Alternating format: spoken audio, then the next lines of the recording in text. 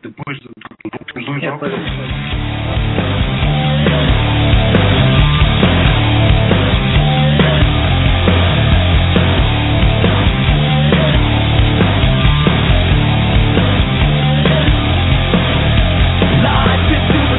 We've gotta be the body to rock it like we're never gonna see it again. We are exploding, the world is gonna know it. We'll rock it like you're never gonna see us again. Come on over. Come on over. Good evening, everyone. It is 6 p.m. and Pure Gold is live on 1640 Ironbound Radio for this Wednesday night, February 6, 2013. Welcome once again to the show that covers everything and anything and tells it like it is. My name is Joe Bacino, and my co-host and tag team partner is David Gomez. Sir, how are you? Doing awesome, doing fabulous, excited to be here as always on 1640 AM Ironbound Radio. As Joe mentioned, of course, if you'd like to be a part of the show, make sure you check us out, puregoldpg.com. You can also listen to us live if you're not listening here in Newark, ir1640.com. Of course, you can check out our Facebook, Twitter, YouTube, and all that other goodness, sir. Thank you, sir. On the program tonight, we will be talking to what you could say is a lot of different talent that you have lined up for this great radio station. Yes, right there. We'll be talking to actress Erin Bethea, who will be joining us shortly. She's actually on hold. Yeah, she's on the hold. We'll review Super Bowl 47, and if we get some time, we'll talk some wrestling with, potentially our new talent who's sitting to my left. Yes, sir, we actually will. And, of course, we'll get to all that in a minute. But, folks, we are happy to be joined right now by actress Erin Bethea, who some of you may know from the movie Fireproof. Erin, how are you doing this evening? I am doing great. I'm sitting in traffic in Los Angeles. Wow, that is not fun. I can only imagine. We were just sitting in traffic trying to get to our station here in Newark, so I know that that's not fun. Now, Erin, like I said when I did the intro, people know you from the movie Fireproof, of course, which is a movie that, I saw personally before I got married. My wife and I have seen it. She actually forces me to watch it every once in a while. But it was a good film, and, of course, you worked in it with Kirk Cameron, who many people know from Growing Pains back in the 80s. Can you tell us a little bit about yourself before we talk about the film? Tell the listening audience, who is Erin Bethea? Oh, boy, that's a good question. I grew up in South Georgia, actually, in the same town where Fireproof was made in Albany. That's my hometown. So,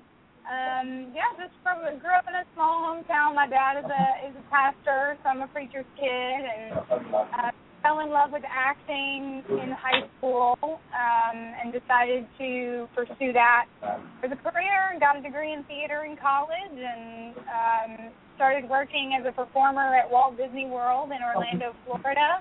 Oh, wow. And then the opportunity to go and audition for Fireproof came along, and since then it's been a lot of back and forth and stage work, but then also a lot of film work. I've done 10 movies since Fireproof. So oh, wow. Busy. That's awesome. Now tell us, how did you mentioned you auditioned for Fireproof, but how did you land the lead role in that film? It was sort of a roundabout way of doing it, I guess. Originally, the character description for Catherine Holt, who I ended up playing in the movie, had her being about 36 or 37, and at the time when I auditioned, I was 24, so I was a little too young to play 37. It was a little out of my age range.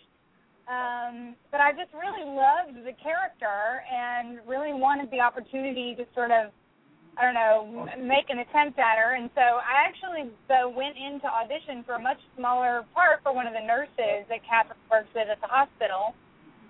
But while I was in my audition, I just asked them, I said, hey, I know I'm too young, but would you guys mind if I auditioned for Catherine? And they said, oh, sure, yeah, that's fine, you can do that. So I don't think any of us expected me to end up playing the part, but then a few weeks later I got the phone call saying, so we're going to change their ages a little bit, make them a little bit younger. We're going to put Catherine around 30, and we want you to play it, and can you please come up and read with, we're having an actor come in to read for Caleb. His name is Kirk Cameron. Could you please come and read with him for Caleb? So it was sort of a whirlwind. I didn't expect to get cast. I definitely didn't expect to get cast opposite Kirk Cameron, so it was all a very pleasant surprise. Now, Erin, what was it like working with Kirk Cameron? Because, like Dave said, we all grew up watching Growing Pains, a very funny guy. But what was it? How was he in real life?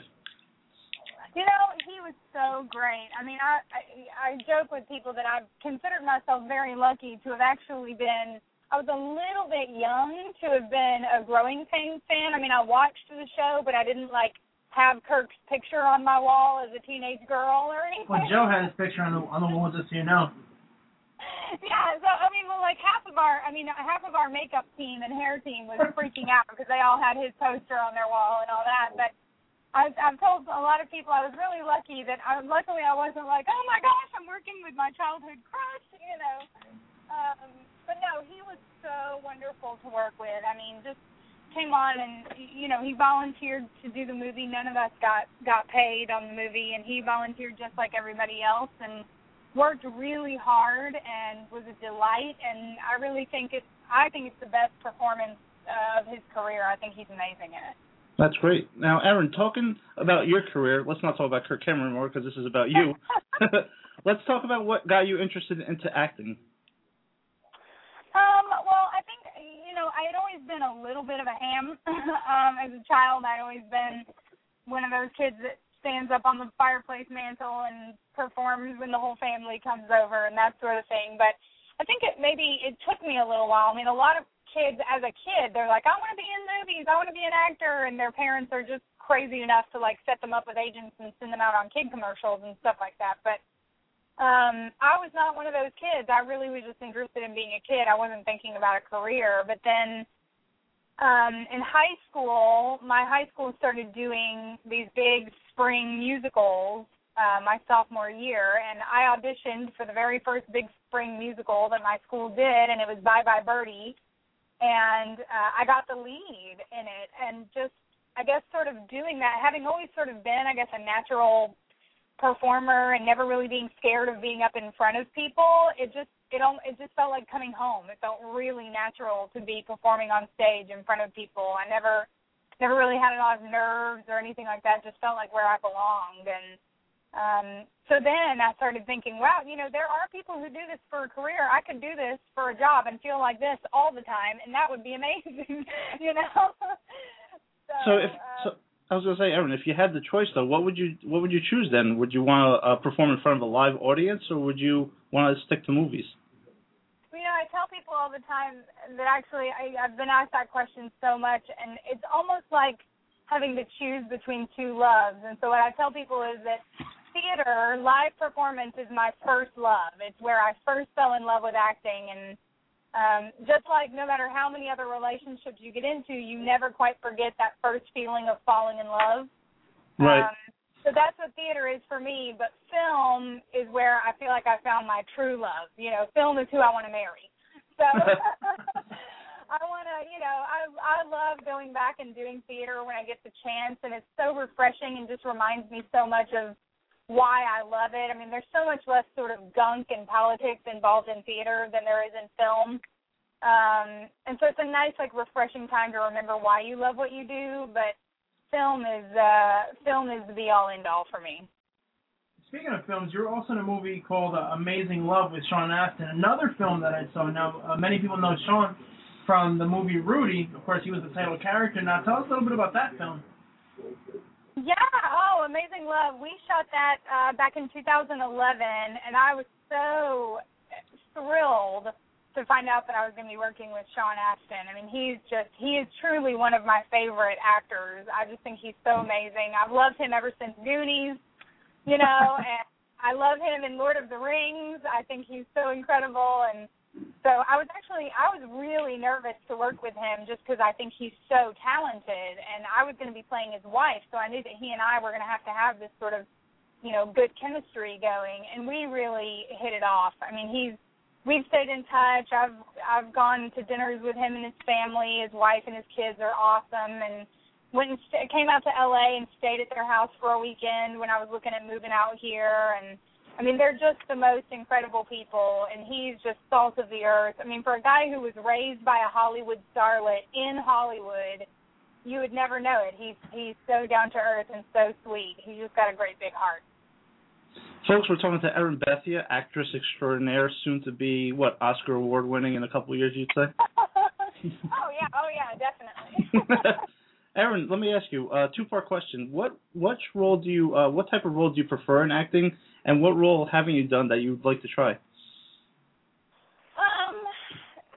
Well, I'll tell you what I really love to do, and my favorite role that I've done in a film so far, and what I would love to do more of. I just did a movie this summer called Redemption. It'll be coming out sometime next year.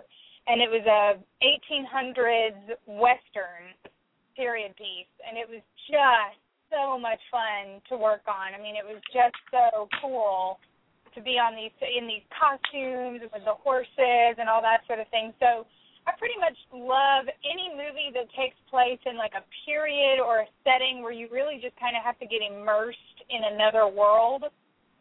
I just love that. It's so much fun for me. Anything it just takes place in a different world than the world that I live in every day, you know.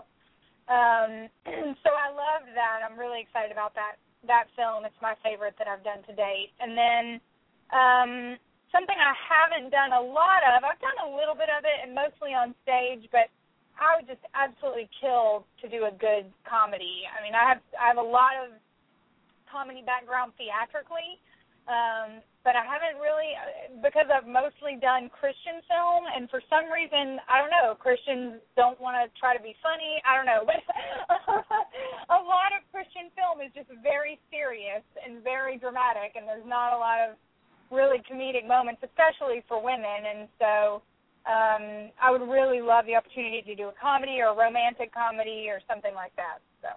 You know, what's interesting is this is actually ties perfectly into my next question. I talked about this a couple weeks ago because we had Michelle Money, who was in a Christian film, and it's interesting because I didn't know this, but the movie was actually a Mormon film, and they switched it and then became a Christian film. But one thing that bothers me, you know, being Christian and watching these movies, and I like them, I like Fireproof, I like, you know, Amazing Love, I like a lot of different films, but I was watching a movie recently, I think it was called Hard Flip, and John Schneider, who's one of my favorite actors, he was in Smallville, he was in Dukes of Hazzard, for those people a little bit older than myself. And that movie's great, but if for some reason in these movies, in these films, the mother always has to die. Somebody has to have terminal cancer. You know, somebody's always dying. It's always some type of horrible, traumatic experience. And you mentioned no Christian comedy or, you know, those types of films. Now, let me ask you, being that you're on the opposite side from me as a viewer watching these films, do you think that there's a way Christian movies can be more mainstream? And I don't mean in a sense of, like, compromising their values, but is there a way that they can improve the films to make them more open for audiences? Because a lot of these films, when they get reviewed, like Fireproof, which made a ton of money, it was a huge success, based on, you know, budget-wise and everything. But these films, a lot of times by secular people or non-Christians, get dismissed as preachy and just too much Jesus and et cetera. Is there a way to strike a balance between those two things? And, you know, again, maybe make some films where people aren't dying horrible, gruesome deaths, and the kids end up abandoned and alone, or whatever the case is? Yeah, I absolutely think that there is, and I think that there are a few Christian filmmakers out there who are starting to get it a little more, and it's one of the things that I hope to be a part of, because I personally, I love the Word of God, but I don't really love super preachy Christian films. Right. That's just, it's not really my speed, and so I feel like there is a great opportunity for Christian filmmakers to make movies that, rather than the movie itself having some sort of blatant altar call in it, that maybe just the message of the movie is something that will hopefully open up discussions so that non-Christians who see it maybe go to their Christian friends and say, hey, I saw this movie that, man, it was about this and this and this, and it was so great, and maybe their friend who's a believer can then say, well, that's actually a biblical principle. Let me tell you about it, Well, so I think that there's definitely a way to do it. I mean, you look at C.S. Lewis, who we all know is a Christian writer, and he wrote the Chronicles of Narnia, which of course got made into these huge movies that were not made by a Christian company or anything like that. The movie company I don't even know if they realized they were making Christian movies. But because C.S. Lewis is able to weave a story in such a way that you never even quite see the gospel presentation coming until it has already come, I just think a lot of the key to that is going to be some really good writing. Well, sorry, Erin, to cut you off, but it's interesting you mentioned that because Lord of the Rings is another movie that was also written by a Christian, which is J.R.R. Tolkien. And, that's another super fantastical type of film, and if you look at some of the characters, then you kind of really deeper than what you see on the surface, you'll see the Christian principles behind it. Same thing with Chronicles of Narnia. But you mentioned filmmakers like the Kendrick brothers, for example. They did Fireproof, and this movie, I'm almost going to sound hypocritical, but I liked Courageous. I thought it was a really good film. In that film, the main character's daughter dies, so then it impulses him to become a better father, et cetera, et cetera. That's probably one of the only examples I can think of where I didn't mind it so much. But you mentioned it, so I had to throw it out there, being that your film isn't that way. But of course, when he gets into the whole 40-day challenge and the Word of God, there's obviously very Christian principles behind it. And again, the principles are great, of course, but it's a matter of if somebody's not Christian, they're not going to look at these films and say, well, yeah, let me go watch this. But like you said, if they watch Chronicles of Narnia, if they watch The Lord of the Rings, people probably watch them and don't even realize that Christians wrote these books that turned into films. Absolutely. And I think, there's a place for both. I would qualify Fireproof under the preachy Christian film category. But there's a place for both. There's a place for the Christian films that have the blatant gospel presentation and a lot of, the open use of the name of Jesus Christ and things like that. And those films, the way I sort of categorize it is do you want to make your film, if you're a Christian filmmaker, do you want to make your film to edify the church, to encourage other believers, or do you want to make your film to reach people who would never walk into a church ever? Right. And you can do both, absolutely, but the truth is you can also separate them into two. And a movie like Fireproof, really, there are a lot of people who have been saved through Fireproof and who have been touched.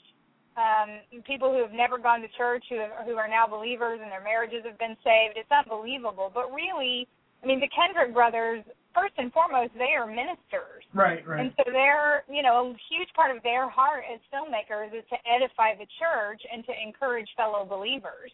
And so that's why their movies tend to be a little bit more preachy, whereas, if you're looking more to reach somebody who is completely anti-hearing about the gospel, you would want to do something that's a little more mainstream where really, I relate it to the way that Jesus used a parable.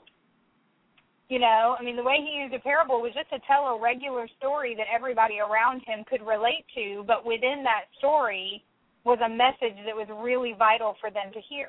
Exactly. So, yeah. Erin breaking it down on pure gold. This is deep thoughts. This is really deep thoughts here. Well, especially for someone like yourself. Now, Erin, can you tell us what other projects, as we end our interview with you here, tell us what other projects you have lined up. I know you mentioned to me that you have an audition today, but what else do you have going on that we may be looking forward to? I do. Well, I have two movies that just came out on DVD. One we talked about earlier, Amazing Love with Sean Astin. Right. And then another one that just came out on DVD called The Heart of Christmas. It's based on a true story, and it stars myself and Candace Cameron, Kirk's sister. I'm working my way through. Yeah. And a whole bunch of other really incredibly talented people. And then this May, I've got a movie coming out on DVD called This Is Our Time. And then keep a lookout for Redemption, which is the Western that I did. And then coming up this spring, I'll be shooting another movie called Nouvelle Vie. Wow. And Nouvelle Vie is French for new life. Very busy woman. I think, it's going to be a romance. It's going to be really, really great. I think it's going to be a powerful one. So, yeah, good stuff going on. Yeah, we definitely want to thank you, Erin, for coming on. We know you have an audition in about 17 minutes. Hope everything goes well. But before we let you go, how can fans keep in contact with you and your career? The best way is you can friend me on Facebook. I have a Facebook fan page. It's Erin Bethea. or really, because I'm not as good at keeping up with Facebook, you can follow me on Twitter. It's just @ErinBethea, really easy. I'm on there a lot and on Instagram a lot. So if you really want to, delve into my personal life, you can you can follow me on Twitter or Instagram. So, but please do. I love chatting with people and hearing people's responses to things, and it's fun to connect with people that you don't know, but who you get to feel like you know them a little bit. Well, Erin, it has truly been an honor and a pleasure having you on our show tonight. We definitely wish you much success, and hopefully you can return back onto Pure Gold when you do win a couple Oscars. Thank you very much. Erin, have a wonderful evening. Thank you so much. Thanks, guys. Have a good one. You take care. Folks, as actress Erin Bethea. I guess you got it right the first time, Joe. For once, you pronounced something correctly. I did. Joining us, of course, like I said, actress on Fireproof and many other films, more than I actually knew she was doing. But, of course, folks, we have a lot of things to get to on the show today, so we'll be right back with a special in-studio guest right after these wonderful sound bites that we like to have here from Pure Gold. What's up, everyone? This is Bright Lights Jared Foster, the man of 1,000 bulbs and Mr. Entertainment himself. A reoccurring guest, nonetheless, on Pure Gold Radio. And what I want you to do is check out my friends Dave and Joe as they deliver nonstop entertainment week after week with amazing guests discussing everything from wrestling and sports to entertainment. You name it, it's talked about, and it's only talked about in one place. Pure Gold Radio, and you can find them at puregoldpg.com. That's puregoldpg.com. This is Josh Eisenberg from Chairshot Reality on WrestleZone.com. Tune in each week to Pure Gold Radio with Dave and Joe as they talk about professional wrestling, music, movies, whatever's on your mind, they'll get to it. Pure Gold Radio, Dave and Joe, the best out there, laying the smackdown each week. That's Pure Gold Radio. Folks, we are back here on Pure Gold, as you just heard our couple of sound bites. And it's funny because we did 2 wrestling bites. We barely talk about wrestling lately, but, that's... we'll get to that in a minute, folks. We're joined here in studio. An honor and a privilege to have Mr. Ken Reedy, who has his own show on Blog Talk Radio, wrestling-based. And, of course, Ken, we had him come in here to check things out and just kind of get to know him, to see what's going on. Ken, how are you doing this afternoon? Doing all right. It's great to be here. Ironically enough, my first show was actually Bye Bye Birdie as well. So, oh, really? So we have like a segue there from Erin into this. So you were doing acting and whatnot? Yeah, I actually studied theater. Wow. Yeah, I studied theater in college. I guess I didn't know really what I wanted to do. I was always a wrestling fan, and interestingly enough, first off, I went to Connecticut School of Broadcasting. Wanted to do kind of sports, and kind of did similar, I guess, what you guys are doing. It was sports that was wrestling friendly. It was mostly sports. I was kind of doing a podcast, recording it, posting it online.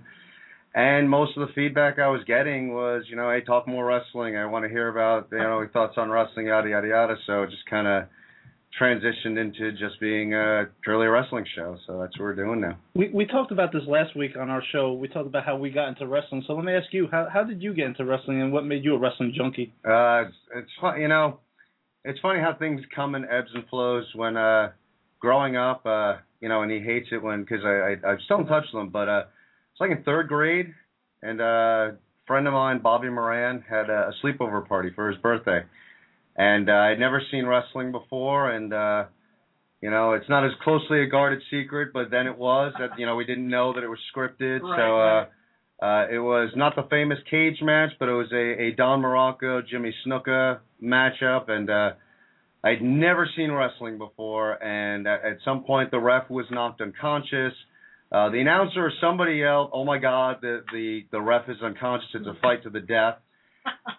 All the wrestlers came from the back to break it up, and I thought, this is the greatest thing I've ever seen in my life, and I just was kind of hooked then. And then not so long after that, I saw the making of Rocky III. It was a special on CBS, and when I first saw Hulk Hogan, I was like, this is amazing. Who is this guy? And that kind of hooked me in. So I've been pretty much a fan ever since. Yeah, our guest last week actually interviewed us, and she wanted to talk to us about wrestling. She thought it was funny that we both like wrestling, and of course we both, interestingly enough, Joe gave a story, and I wasn't even paying attention to it because I was thinking about my own story. We both talked about the same exact match, which is WrestleMania 6, Hulk Hogan against the Ultimate Warrior. It wasn't the first time we had seen it, but that really was like, wow, set us over the top. You mentioned Hogan, you mentioned Morocco, you mentioned Snuka. Do you have an all-time? If I were to ask you who's the greatest of all time in your mind, who would you say? I'm always going to go with Hulk Hogan. Confirmed Hulkamaniac. I'm not going to get mad at you if you go Ric Flair, but you know, I'm a Hulkamaniac at heart. I mentioned Hulk Hogan last week because she talked about funny stories. I have a scar on the back of my head, and you'll remember this. In the 80s, there was a Hulk Hogan weight set that they had a box set. Everything was blue. My brother and I bought it because we were huge Hulkamaniacs. And I cracked my head open on it, so I'll, brain damage or not, I'll always be a Hulk Hogan fan. I would say he's the greatest of all time in terms of, persona and just everything about him. Obviously, if you're going to talk about in-ring, you can't really compare him and Ric Flair in terms of actual in-ring work. But I've been watching the WWE, the Undisputed Championship, the whole, history of the WWE title. And I was telling Joe, because of Netflix, I'm always watching wrestling stuff. It's like 6 or 7 straight matches of Hulk Hogan fighting, Andre the Giant at WrestleMania 3, Paul Orndorff, King Kong Bundy at WrestleMania 2. I mean, big time Hogan fan. I love Hogan, and it's great that you're in the same boat. Yeah, I mean, one of the things about Hulk Hogan, and you hear it a lot, like you said, in-ring performance, and Hogan gets a knock for that. But one of the things, and coming, I guess, from a theater background, I always fell in love with the ability for the greats to tell stories and to really be able to tell a story while in the ring. And as much as Hogan was not a guy who was going to be, incredibly quick or throwing, a bunch of holds on you, he told stories. No, Hogan knew how to tell stories. So as far as like when you say in ring, to me Hogan gets a bad knock because that guy could tell a story almost as good, if not better, than anyone else who's ever done it before. Aside, I mean, I wouldn't say it's easy, but you can tell the stories via the promos. Of course. But in the ropes, it's tough. And Hogan was very good at telling stories. No, he definitely was. I meant more in the terms of technical aspects, throwing wrestling holds in there, 60-minute Iron Man matches, the stuff that Ric Flair is famous for. Or even like my personal favorite in terms of overall, which would be Shawn Michaels, just the technical in-ring work coupled with everything else. I mean, Hogan was great. I'm watching him taking body slams and sounded like he just got shot. And I mean, I just watching him now as an adult, I still love Hulk Hogan. I still think he's the man. Well, we talk about Hulk Hogan, and I'm of the belief, yes, Hogan put wrestling on the map, but I also give credit to Vince McMahon. Now, do you think that it was Vince and Hogan together that made wrestling and WrestleMania one, or do you think it was just Hogan? I feel that McMahon gets at least 50% of the credit. Oh, yeah, without question. I mean, Vince had the vision. To use a sports analogy, I guess, I think you'd almost say that, if Vince was the quarterback, then Hogan was the hard-nosed running back. Vince kind of handed off the ball, and Hogan had to. So I think Hogan did a lot of the dirty work. Hogan had to go into the territories and wrestle in front of crowds that were not happy that the WWF at the time was taking over those territories. So, Hogan did the grunt work, but yeah, definitely Vince McMahon had the vision. Vince McMahon had the vision of what it is now, which is a multi-billion-dollar industry. So, yeah, I mean, at least 50% of the credit you got to give to Vince. Don't ask me why, but I was thinking about this the other day when I was getting ready for work. I feel like, I think I heard it somewhere, and it stuck with me a couple of days later. People were saying how, could somebody else have played Hogan's role? If Vince had found somebody else to do it, would they have done it? I personally have the belief of, I don't see how it's even possible that if you put Roddy Piper in that situation, great wrestler, if you put Macho Man Randy Savage, anyone you can think of, I don't think anybody would have been capable of bringing WrestleMania, bringing the WWF, like you said at the time, to the level as Hulk Hogan was. And, of course, he did it over an extended period of time versus, like, Steve Austin. Austin made more money, but, all those people who grew up as wrestling fans like ourselves were older, so we were able to spend more money on the WWF product. So I think kind of Hogan gets the shaft when it comes to that stuff. But what do you think, Ken? Would you say somebody else could have done it, or do you agree that it was just the right guy and nobody could have duplicated that success? I think it was one of those things that it was the right time. It was the 80s. If you went if you wanted to go timeless, like a guy like superstar Billy Graham, if he was a little younger and kind of came around in the 80s, then maybe he could have filled that Hulk Hogan role. I agree with you. I don't think a Roddy Piper could have done it.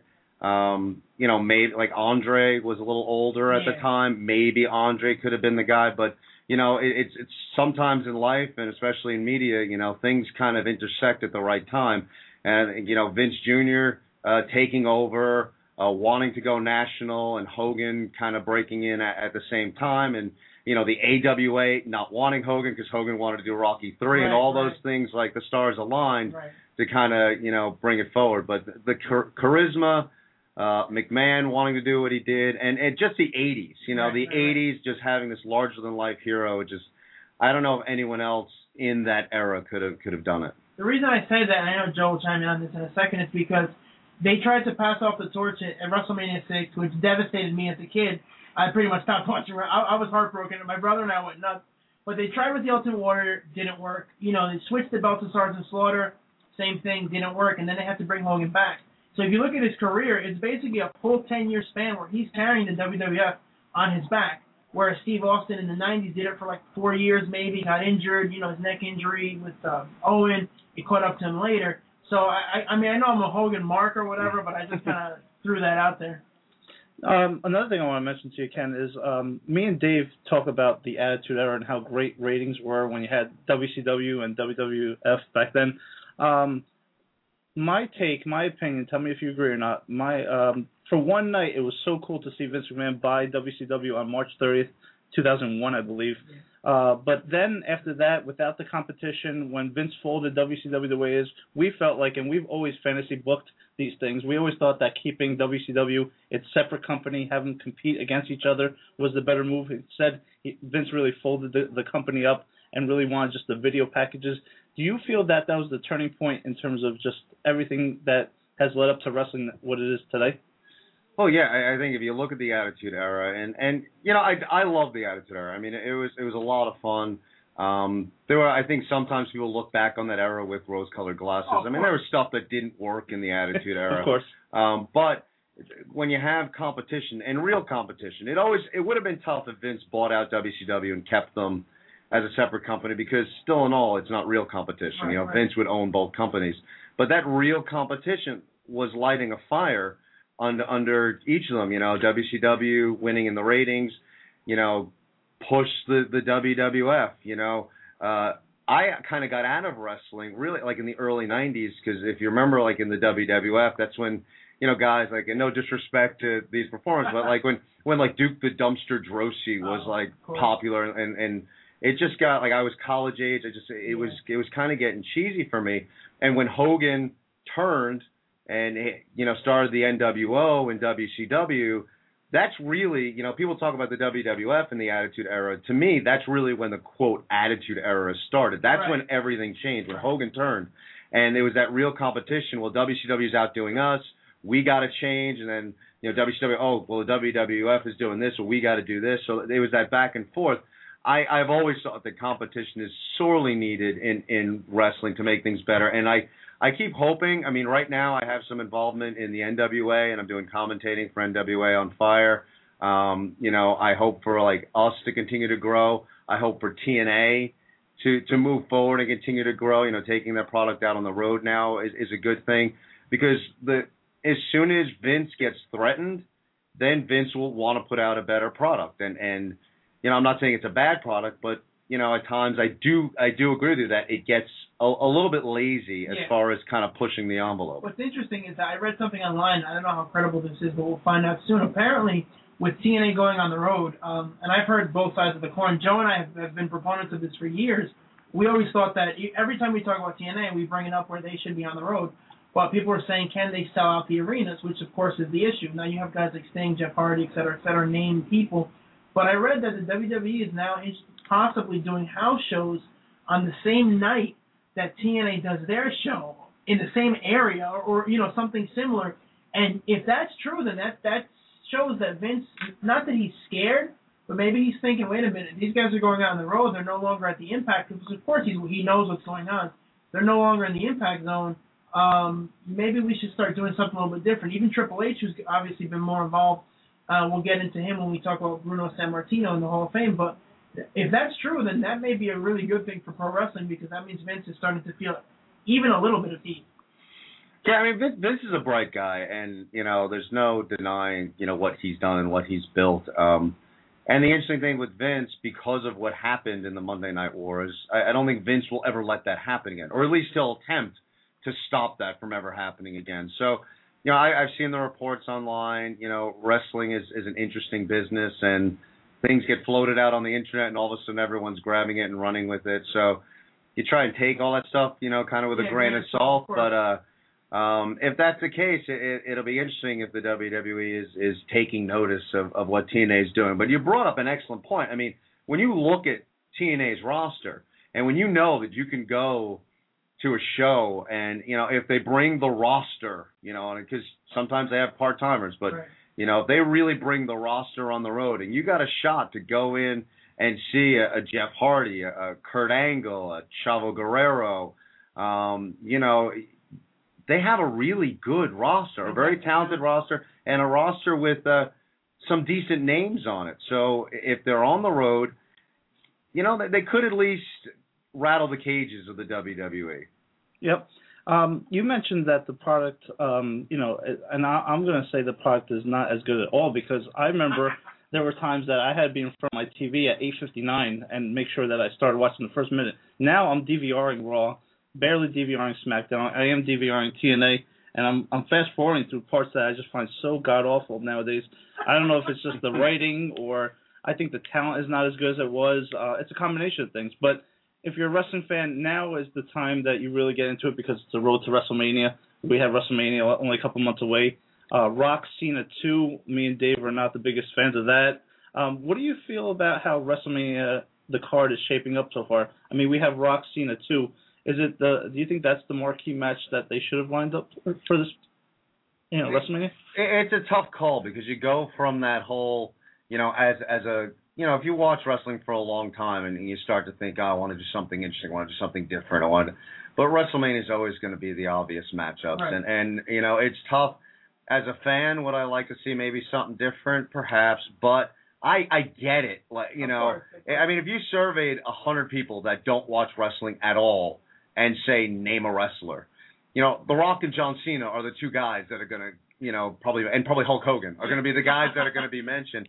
So I get it why they're doing that. I think the card is shaping up to be decent. What I think the WWE has actually done a good job with as of late, which this era has been poor with, is I think John Cena, there are things he does well.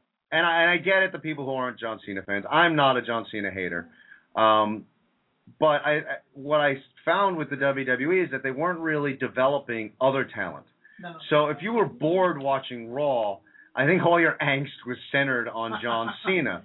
Now I do think with what the WWE is doing, bringing back Brock Lesnar, bringing back Jericho, you have the Shield, good young talent. You have guys like Dolph Ziggler, some young talent that I think I'm confident that the card will shape up. I mean, I'm going, and it's funny with that because it's very difficult, and admittedly, I'm lucky because my girlfriend watches as well, and we went to WrestleMania 25, and we kind of decided where we're going to go on vacation is wherever WrestleMania is in the given year. So we've gone every year since 25, and you get so caught up in the pomp and circumstance, and regardless of what you want to say about the WWE, whether creatively it's stale or they missed the boat, man, they do a good job at WrestleMania weekend. They really do a good job at WrestleMania weekend. So, it becomes real difficult because I go to, I'm like, I'll go to WrestleMania and people are like, oh, that was terrible. I'm like, oh, I kind of enjoyed it, but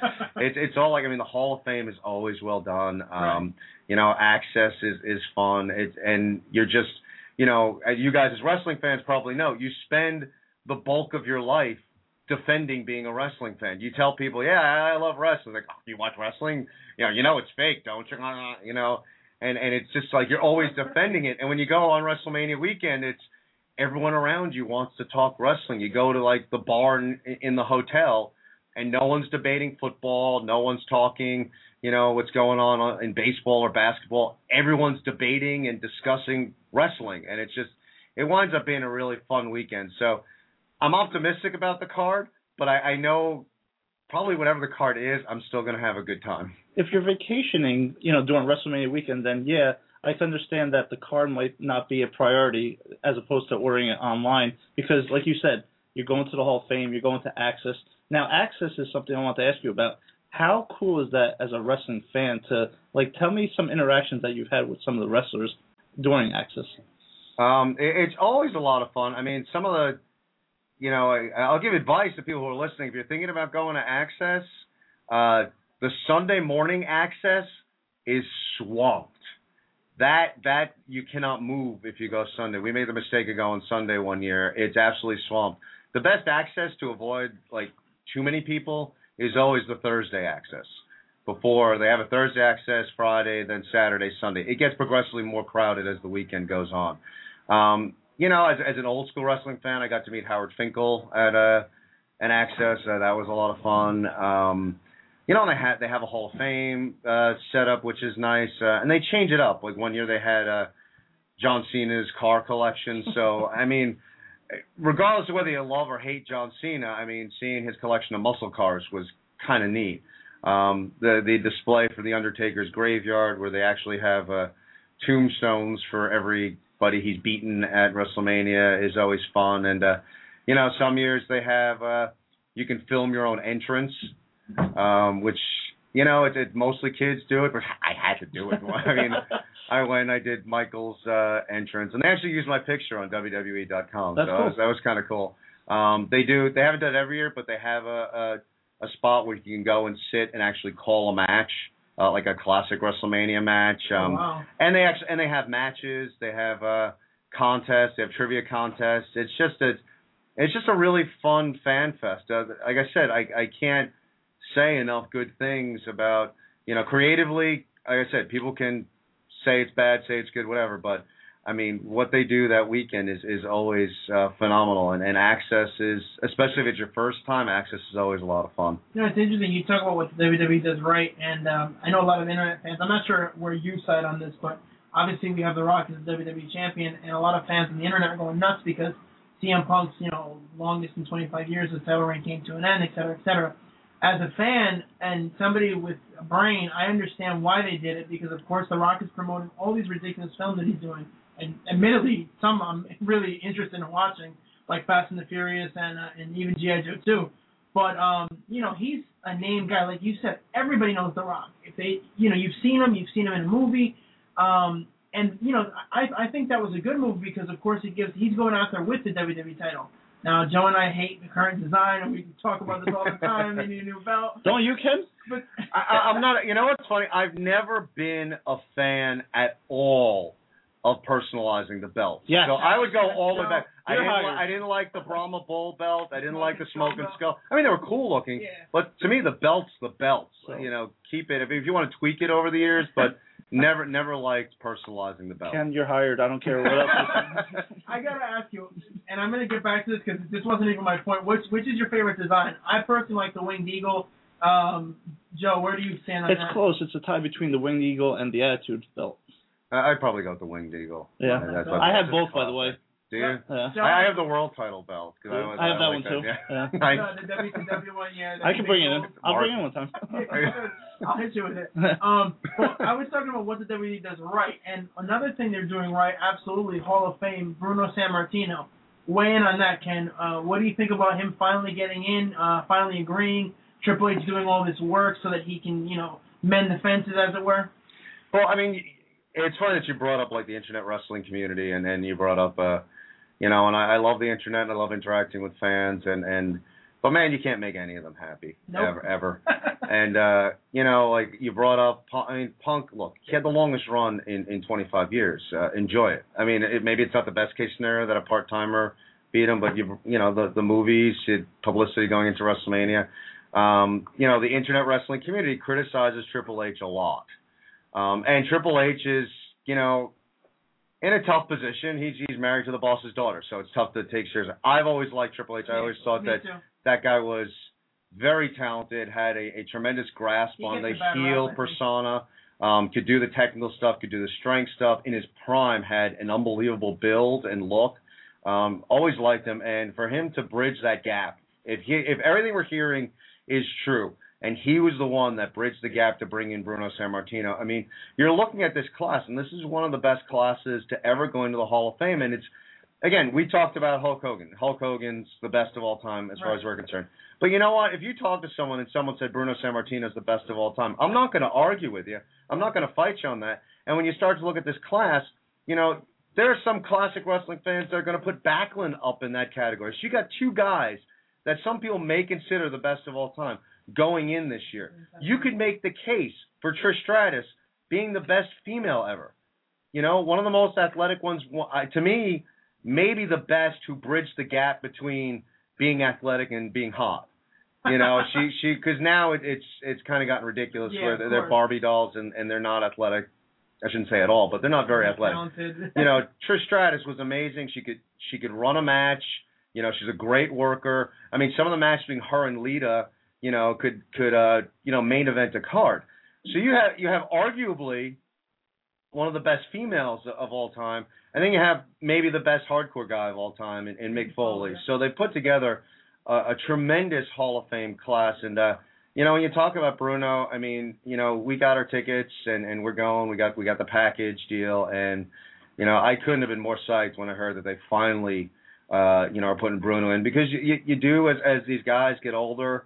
And, you know, you see them and you know the names. You just start to feel like, you know, after he passes, they're going to put him in. You know, he's going to die. Yeah, and, you know, Savage, I mean, the good thing about this class, Savage now is, to me, the only real glaring omission. Right. I mean, there are other people you could probably say, oh, he should be in, he should be in. But the WWE Hall of Fame lacked legitimacy because of Bruno Sammartino, Bob Backlund, and Macho Man Randy Savage not being in the Hall of Fame. And they got 2 out of the 3 in this year. So they've done a good job with that. I read that. Go ahead. I read that the reason, I've heard, you know, his brother Lanny Poffo saying that the reason Randy's not in, and he'll probably never get in, maybe until his brother passes away, is because supposedly he wanted the 3 of them in at the same time, which is ridiculous. Now, I know what Joe's going to say, so I'll let him chime in on this. Now, I don't know how much Dave has told you about me, but, you know. Nothing at all. Good. That's good. That's really good. We're all wrestling fans here, and we talk about the Hall of Fame. You know, it's a Hall of Fame for wrestling.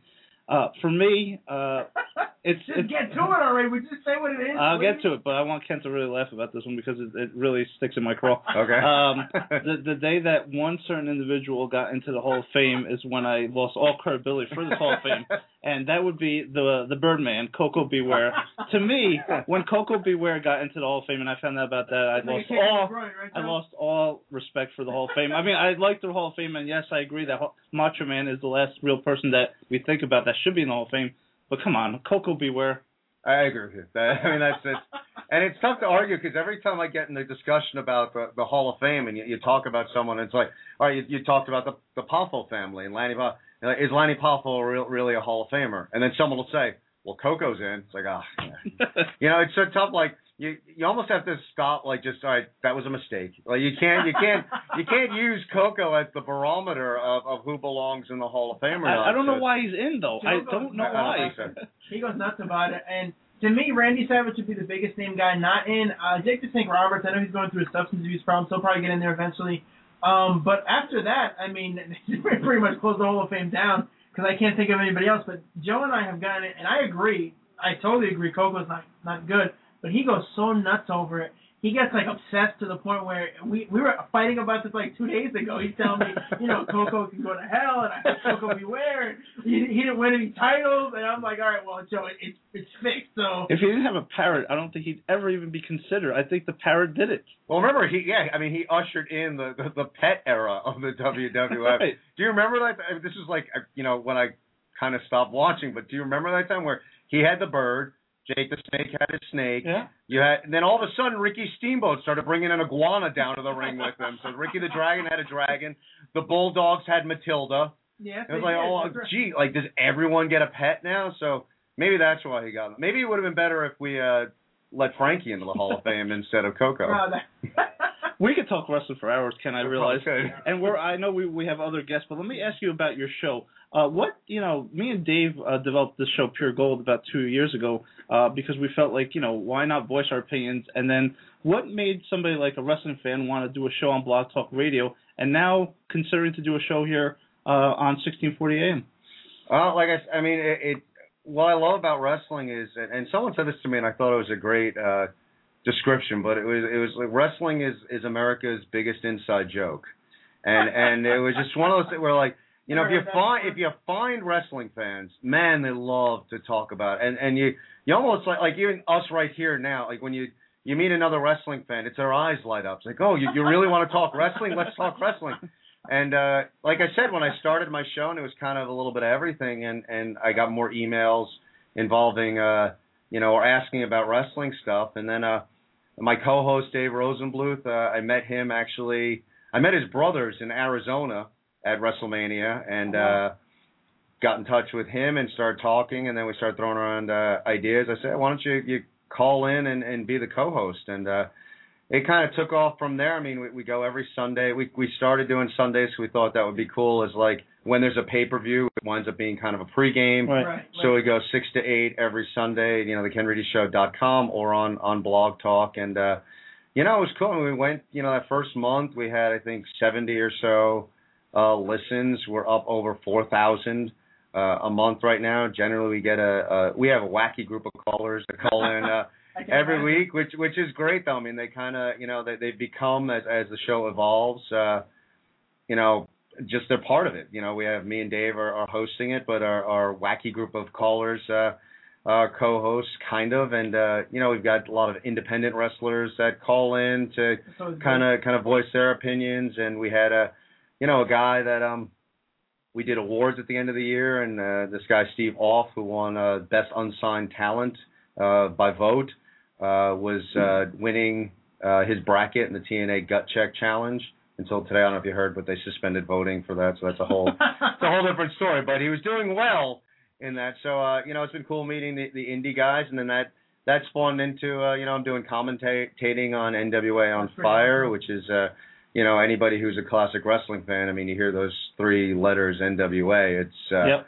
It was, you know, there's Gordon Soley, and when you talk about that lineage of commentating, all of a sudden there's a small piece of that history that has Ken Reedy on it. Nice. And that's, you know, Fridays at 11 o'clock on Me TV. And, you know, so it's just been cool. Things have just taken off over time. And you know, sometimes we didn't know if we could fill 2 hours every week, but we wound up having more than enough to talk about. And it's just been a fun run. And you know, more and more opportunities are coming our way. So, you know, who knows what the future might hold. It's funny you mention that, because Joe and I do this show, and we talk about, you know, the one thing lacking from our show, I would say, would be with callers, because we have guests. You know, we've had like Billy Gunn, the Road Dogg, some indie people, you know, Shad, whatever, you know, Shad and Just Incredible, and some people you may know wrestling, some people who are, you know, more local.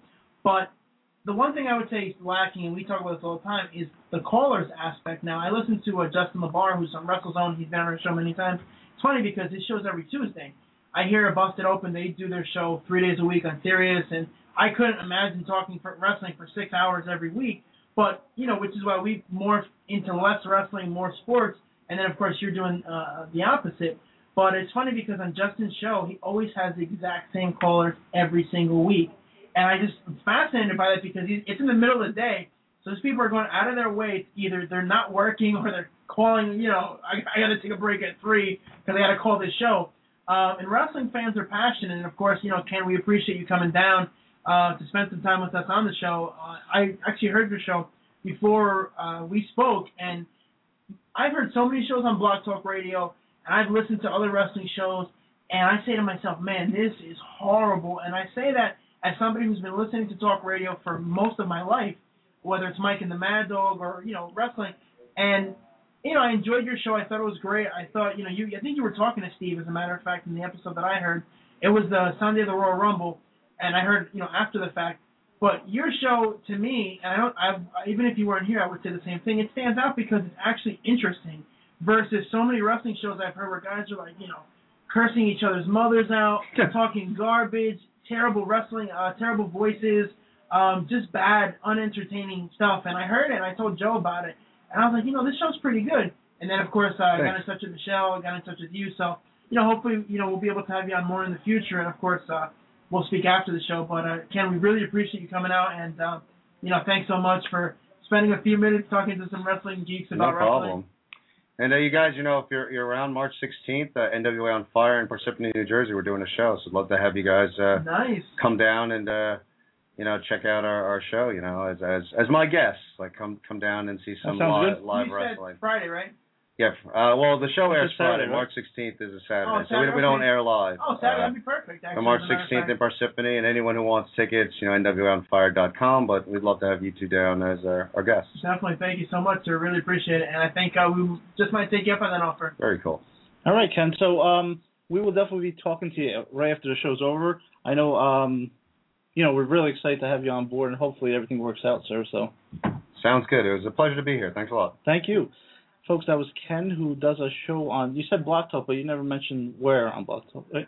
It's blogtalkradio.com / The Ken Reedy Show, and you can go to thekenreedyshow.com and let's do it there. Very good, Ken. Thank you so much. Thank you. So we're not going to have really time, folks, to talk about probably the Super Bowl, which was probably the biggest event of the year in terms of viewers. So I'll just mention that the Baltimore Ravens did win the Super Bowl. Hold on a second. Yeah. Only on this show would we have the biggest sporting event of the year, and we don't even get to talk about it because we're talking about Bruno Sammartino. Yep. We're talking about movies. We're talking about Hulk Hogan and WrestleMania 6 and all this other stuff. And it's the same thing that always happens. We just don't have enough time to talk about what we want to talk about. We need to do this show 5 days a week. We need to get the money and make this show happen, sir. Hopefully with Ken and Olga, that can happen, which we'll introduce in a couple seconds. Oh, of course. And as we go to the top of the hour, I got a couple of sound bites here. Just want to play, folks, before we move on with our next guest. It's just funny, like I said, sir. Super Bowl, yeah, whatever. It happened. Who cares? Live from 1640 AM Ironbound Radio in Newark, New Jersey, it's Pure Gold with your hosts, David and Joe.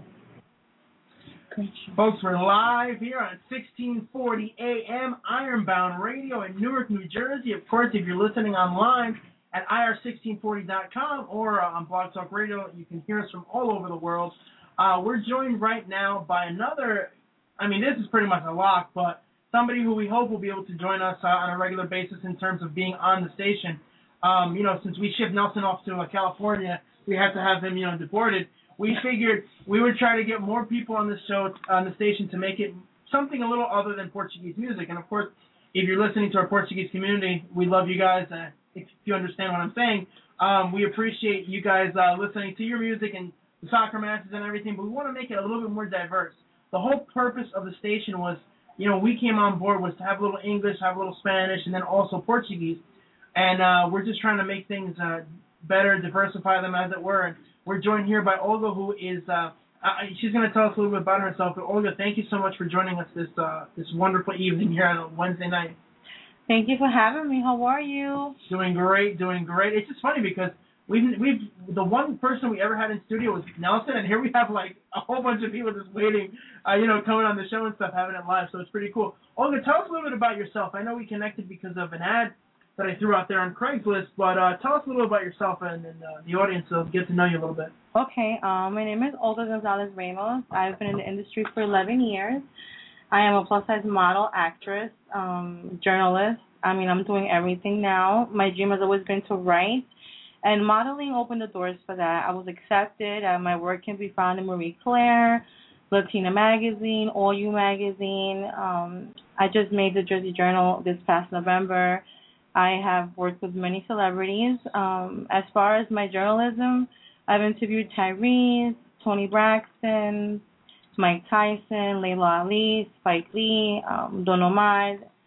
I do a little bit of everything. And now I just landed Pitbull. I landed him in his record label, and they're flying me to Miami. I'm doing Premio Lo Nuestro and Latin Music Awards, which is major for the Hispanic community. It's huge. And to think that this Jersey girl is doing all this, it's a lot. And I started at the age of 30, and, I still have my regular 9 to 5, and it's good to know that you can still go after your goals even at the age of 30, when most people, either at 30, forget it. If it didn't happen, it's not going to happen. That's not true at all.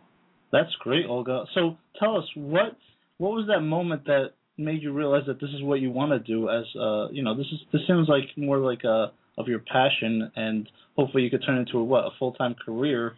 Oh, it's been full time for 11 years. Okay.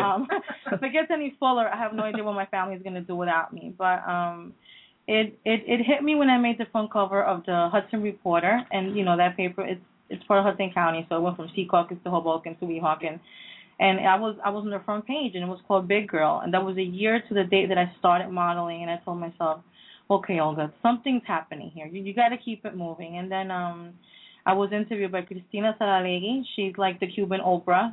Everyone that's Hispanic knows who Cristina is. Absolutely. And she adored me. She told me, you're doing great things, keep it up. And to have someone that I grew up watching talk to me like that really, really inspired me to keep it moving and keep going after the things that I want in life. Now, of course, we talked about this off the air, and, I'm not a fan, per se, of Cristina, but I know that she is somebody that every Hispanic knows. Everybody's heard of her, seen her show, whatever the case is. And to have that kind of recognition is amazing. You were also recently on Yahoo, which you sent me the link, and I was fascinated by that because, of course, you were talking about anti-bullying. Yeah. Can you talk about that a little bit? Yes. Thank God that now there's more rules and there's laws to help these children and people being bullied. I, for the most part, never went through that, but I have 4 children, and one of my youngest was going through it. And, he's very communicative with me and my husband. He's a great kid, but he was, not talking when he was getting home, going straight to his room, not interacting with his siblings. I was like, something's going on here. And if the bullying can turn my son into, a hermit to stay in his room and not come out, it's really scary because my son has always been very positive, funny kid, the laughs, the works, everything. So he was being bullied. He was in 7th grade, and I believe some 8th graders were bullying him. Every time we went to the bathroom, they were hitting him. And I told him, you have to stand. You have to stand on your own. We have to do something about it.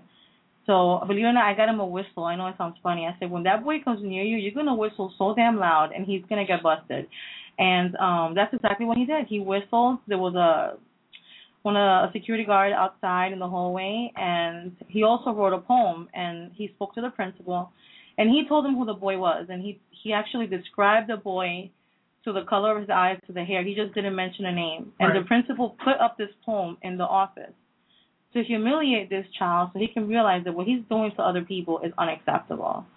So, I really want to keep with the anti-bullying. I want to help parents out because it's affecting too many of them. And what happens is when you get bullied at a young age, you're going to grow up to always feel that way. And then it can happen at the workplace. It can happen with a neighbor. And it doesn't stop for that person. They live the rest of their lives always being a victim. And that's like I said, unacceptable. What's interesting is I bet Dave doesn't even notice that. And I still remember this. I was actually a victim of bullying in 2nd grade. And you can remember that. And I can remember that, yep. Wait, why would I remember this? I wasn't there. No, I said I don't think I've ever told you this. Oh.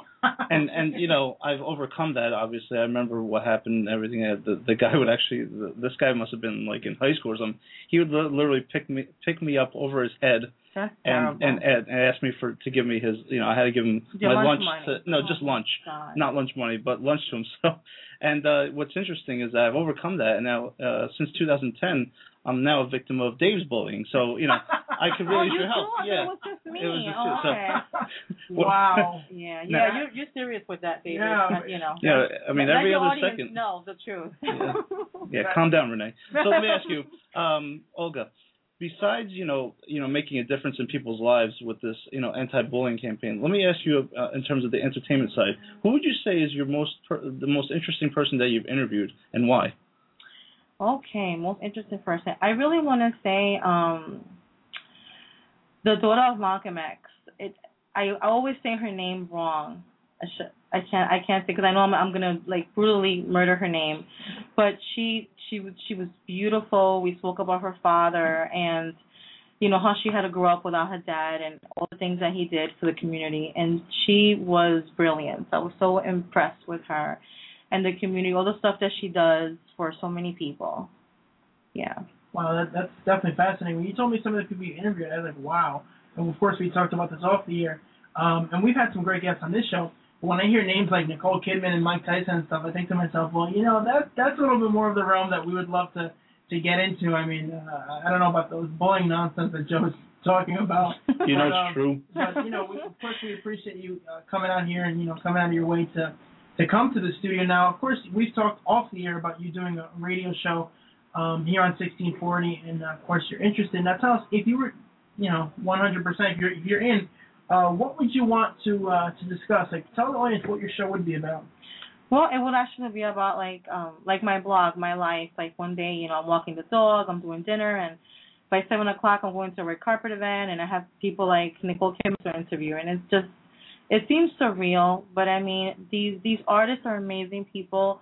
Sometimes the media doesn't portray them how they really are. I have interviewed so many of them, and it's great to appreciate their work while you watch the movies, but it's really nice to know that they are great people. They're just have more money than us, but they're just like you and me. A little bit. And I really right now I interview them, and I blog about them on my blog. I write for magazines, but it's really cool that I'm always with them. Like I go to we meet up, we'll have breakfast, lunch, we'll talk, and I'm like, well, this time I don't record these interviews, and it would be so much interaction. It would be so much better, I believe, than just having it just to read. Like I would like to just keep writing the stuff, but would love to incorporate those interviews with the radio right now, and you guys can hear them laugh. You guys can, get more of the favorite people that you love to watch and listen to in the entertainment business. No, that's definitely interesting. And again, we've talked about the guests that we've had and what we do, and one of the best parts of doing this show, from my perspective, and I'm sure Joe would agree, is talking to other people. I mean, having people live in studio is amazing because it's so different than the norm. This is fascinating because instead of just listening to Ken talk talk to me on the phone, like I'm actually watching his reaction. We're mentioning Hulk Hogan, and his eyes are lighting up, and then of course I have you here, and it's the same thing. Where we're talking, and you get to see the person, you get to see. I mean, Joe, looking at his face gets tiring every week. Bullying. That's the bullying. That's the bullying. Oh, no. I gotta get a steel chair here and make sure. So if I sign on for the radio, we need to do the anti-bullying contract, please. I need Joe to be my witness. I agree. Well, anyway, the alleged bullying aside, the best part about doing the show to me is having guests on and talking to different people and getting their perspectives on things. Having like the guest that we just had earlier on, Erin, Bethea, who was an actress, to have her on, and then to go from that to wrestling talk, and then to talking about I love things like that. That's good talk radio right there. Oh, it's why we like it, because we can do so many different things. I was always afraid that we talked about too much stuff, and the same way that Ken's audience reacted, and they're like, hey, no, go this route and do wrestling. Our audience, the feedback has always been, no, continue to do a variety show, which is what we love to do. Now, you're talking the same thing about doing interviews and having stuff like that. I mean, would you be doing the show by yourself, or is there, and I know the answer to this question, but is there somebody else who may be joining you? Yes, absolutely. I'm actually going to be having on board DJ LOS, and he has been like a guest DJ in La Mega, and he's amazing. He produces beats. He has a beautiful voice, and he's on board right now. He just got signed with 2 different artists. He's going to be their DJ. He's going to do the videos with them. He's going to be in every, he's dropping his hooks in every song, and you guys are going to love him. He's amazing, and he's going to come on board with me, so I'm very excited about that. That's awesome. What about mention about to the audience about Telemundo, because that just recently happened. Am I correct? Okay, Telemundo. Back in November, there's a show called Mujeres de Hoy, which is Today's Woman, and they featured me at the 6 o'clock evening news and all the things that I'm doing. And when you're professional and you work hard, people notice. And one of the main producers there noticed me, and she thanked me after the show. She's like, "Oh, but you're great." And I said, "Thank you." And because I do write and I'm in the media, I always keep my friendships. I always send that monthly email, hey, it was great working with you, how's everything? Because you have to keep these relationships moving. You just can't, work with someone and never hit them up for, a year. That's just not, you can't. So now that I'm working with Latin Music Awards and Premio Lo Nuestro, I hit Telemundo. I said, listen, I'm going to be out that way. And they were like, oh, my God, that's amazing. They told me, we want all the exclusives. So now I'm like, wow, this is really great. Now, my work is always, I always distribute my work to major clients, but Telemundo is like one of the number one Hispanic television networks, and now all my exclusives are going to go there, and I'm very excited about that. No, that's awesome, and of course we're excited to hear about that stuff. And being Hispanic myself, I know the community is very passionate about music and about movies and things. And it's funny because there's always two sides to the spectrum. People will say, well, like they have Miss USA and then they'll have Miss Black USA or something like that. And people will say, well, why do you have to segment it or why do you have to offshoot it? But Hispanics, for example, you're speaking a different language. So if you're doing all English and, many Hispanics, my own family, your family, I'm sure, my wife's family, they may not speak English. And for whatever reason, and having Spanish awards and having those things where they can, hey, I know this person, or this is somebody that I'm a fan of, or whatever the case is. And, people, again, I don't like them personally, but novelas, people are super passionate about their Spanish soap operas, which are 1,000 times worse than the American one because it's like never ending. Years of stuff crammed into like a 6-month thing, and everybody's cheating on everybody. But to have that would have that Spanish flavor, as it were, here on the show or in the station would be great because there is a large Spanish community here in Newark. I mean, Newark is the melting pot, as it were, here in New Jersey, and it's not just the Portuguese or it's not just the the Italians like my co-host or whatever. But there's Hispanics, there's all different aspects. So to have that here in the studio would be great. Well, I actually want to do a little Spanglish. I think my show's going to be Spanglish. I'm going to throw words in Spanish and words in English, and I'm going to have everybody happy, I believe. Well, that's a good thing. Olga, we really appreciate you coming on and joining us here for a few minutes. Of course, again, I will be speaking to you. We'll be speaking to you after the show's over. We have a few minutes left. I know we have somebody who's been on hold, amazingly enough, the whole show, and I didn't realize that. So my apologies, but we're joined by the famous producer, Alex, all the way from sunny, well, I don't know if it's sunny now, but sunny Florida. Alex, how are you doing? Hello, guys. I'm doing good, thank you. How about you? We are doing fabulous. Sorry, I got to adjust the volume here because it's like decibels. It's going crazy. Alex, you and I talked off the air. You mentioned some commercials and whatnot. We were so busy talking about wrestling and other things, we didn't really get a chance to talk about the Super Bowl, which is, again, the biggest sports topic of the week, but that's typical for the show. I know you watched some of the commercials and whatnot, so tell us a little bit about that. Give us your take on that, as it were. I had to watch the Super Bowl to know what they're talking about the next day in every location in the United States, but I have to watch the commercials for my own purpose and my own profession. And I just thought this year there was a lot of brilliant ideas. I think that there are many favorites. There was a lot of critics, and everybody picked their favorite. I really love the Clydesdale commercial. I don't know if I can tell the name of the brand. Yeah, Joe cried during that commercial, like a little girl. He cried during the Budweiser commercial. Bullying. I loved it.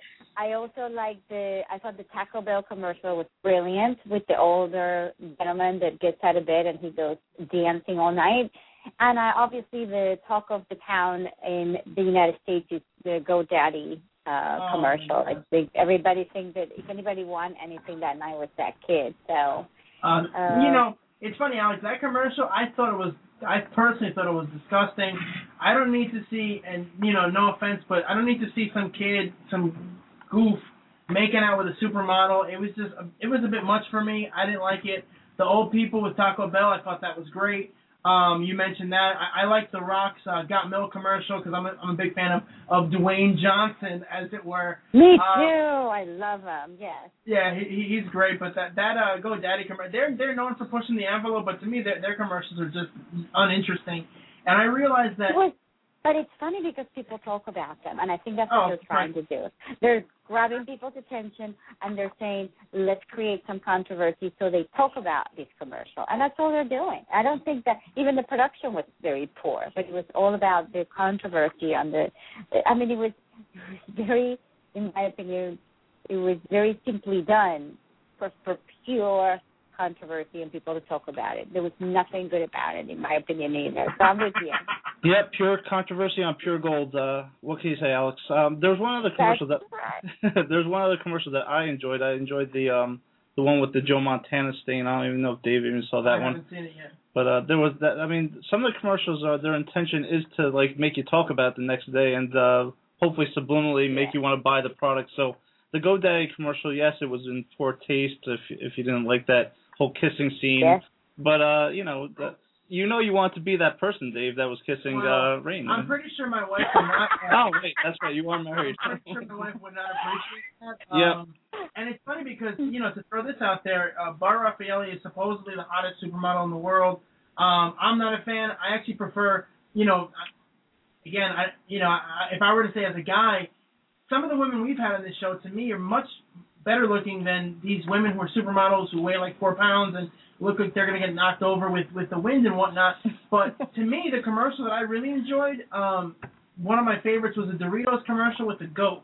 I love that commercial. Oh, are you serious? Oh, I loved it. A lot of people talked about it.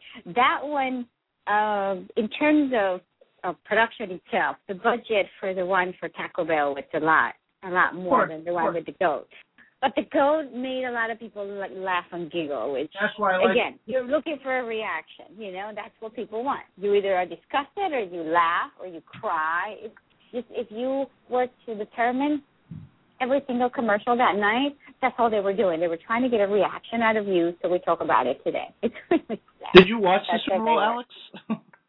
Yes, and I actually, for the first time in many years, I enjoyed, and I stayed until the last 15 seconds, which to me were history in the making. I thought it was great. I thought it was brilliant. Yeah, I mean, the reason why I ask is because I heard that you're the reason why there was a blackout during, the third quarter. You were such a What? I was the reason? That's what I'm hearing. That's what I'm hearing, Alex. I don't know. Can you confirm or deny? No, I have nothing to do with it. I heard it was some hackers that work in a radio station in Jersey. That's all I heard. Oh my God. That's not even messed up. remotely true.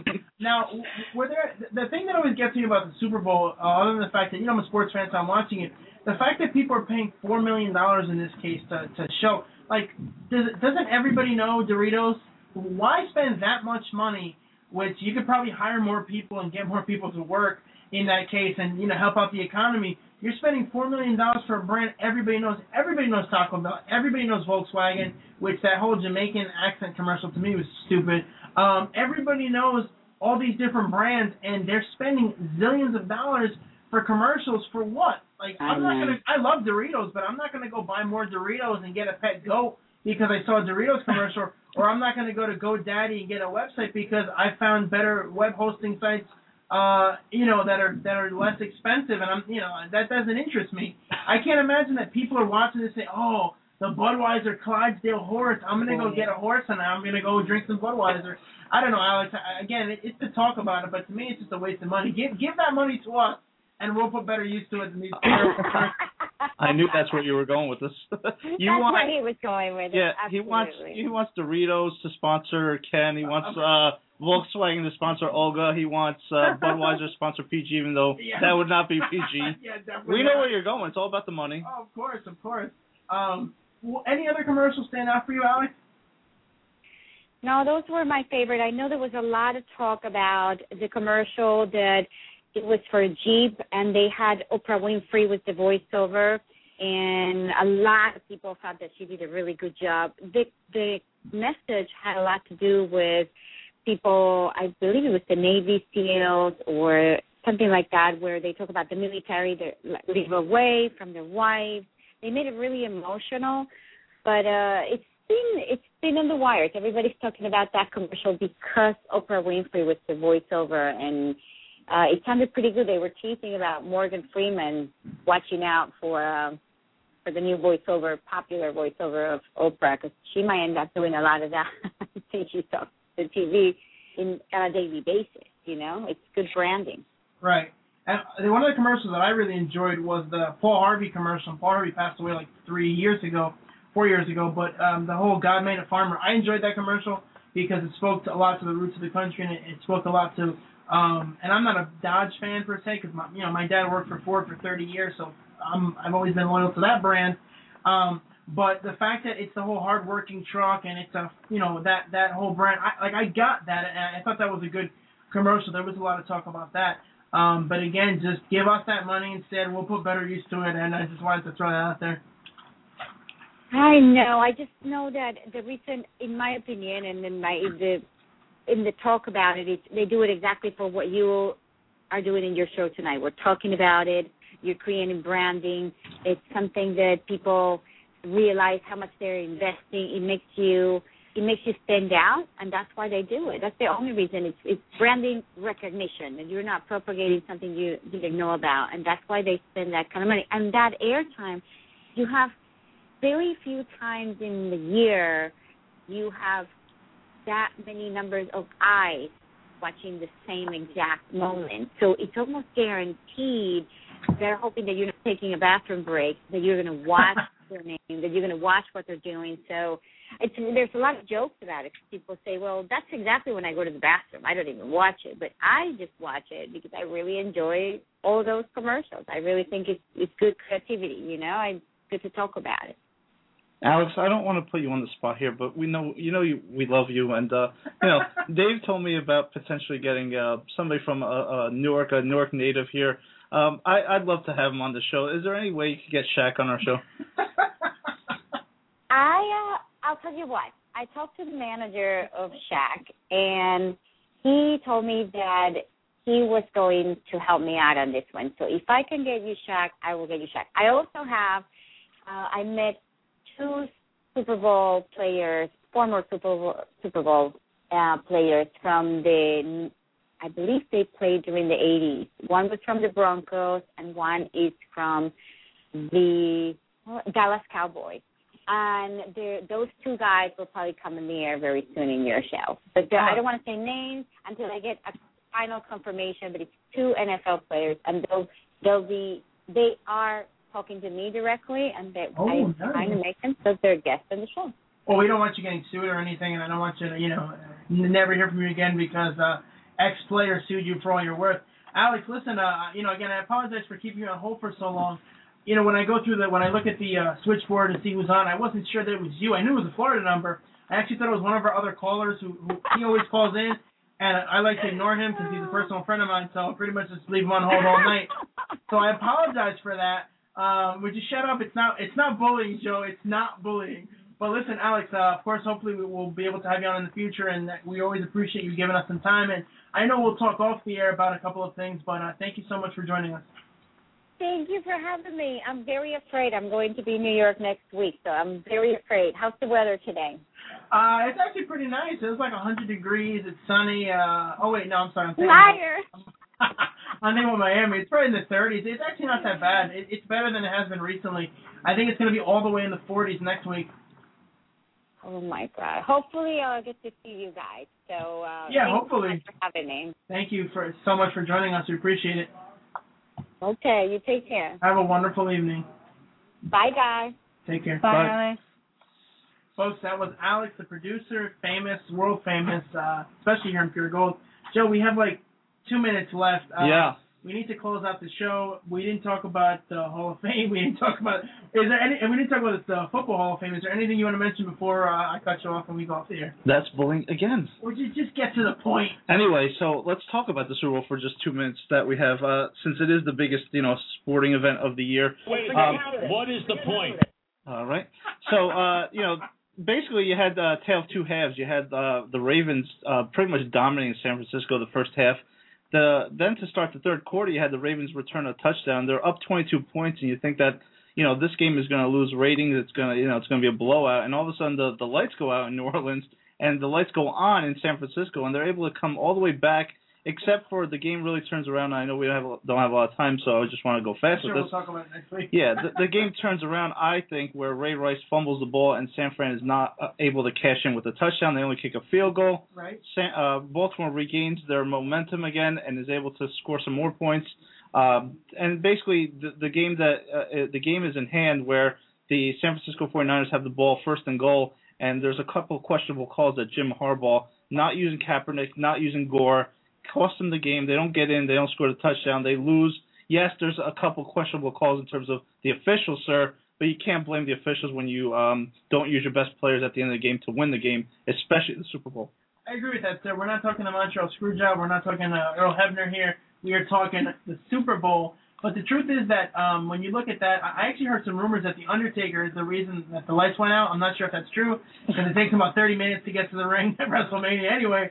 But what was interesting to me was how much the game turned around. Of course, you had the blow-up of the Ravens in the second half. You have your 30, 40-minute halftime show, so they're resting. Then all of a sudden, they come back, immediately score a touchdown, run it right down the throat of the Niners, and I think they're done. That's the knockout blow to me, or the low blow. Then all of a sudden, they have another halftime, 40 minutes, and the Niners come back, and I don't know, sir. I don't know if it's a scam. I don't know what was going on in the Super Bowl, but it was definitely an interesting game. And I started looking at Twitter because I turned the game off.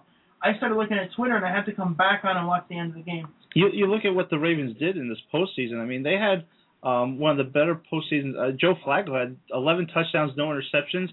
And you talk about that miracle play against the Broncos. They go beat Brady in New England, and then they finish it off with a Super Bowl win. They had a great year. Congratulations to them. Unfortunately, my wife is a San Fran fan, so that didn't go over too well on Sunday night. But congratulations to the Ravens. Next year, there's always next year, according to my wife. Well, not for your team, because your team sucks. Let's not talk about the Jets. Today's been a great day, and you have to bring up the Jets. That's, again... Oh, I'm an Eagles fan, by the way. Oh, geez, he's been bullying me this whole show, Olga. Folks, wrap it up. Yeah, we got to wrap up you here. need an inside camera here. You need evidence. Those of you listening here in Newark, those of you listening all over the place, thank you so much for joining us. Thank you. Special thanks to Erin Bethea for joining us. Special thanks to Ken Reedy, who's still here in the studio flexing his Lex Luger-like pecs over here. Olga over here who's joining us. Thank you so much. Thanks to all of you again, and we will speak to you next week. Make sure you check us out. We'll actually be on Monday next week because it's the day before Valentine's Day, my anniversary, my wife's birthday. My wife will not let me come on the air, so we'll be here Monday night at 6 p.m. Eastern Standard Time for JB and all our guests. This is DG reminding you to always keep it PG. And as we close out the What's the name of your show? Pure Gold. Pure Gold. Yes, sir. I got 2 words for you. Pure gold. You guys are awesome. Good night, everyone.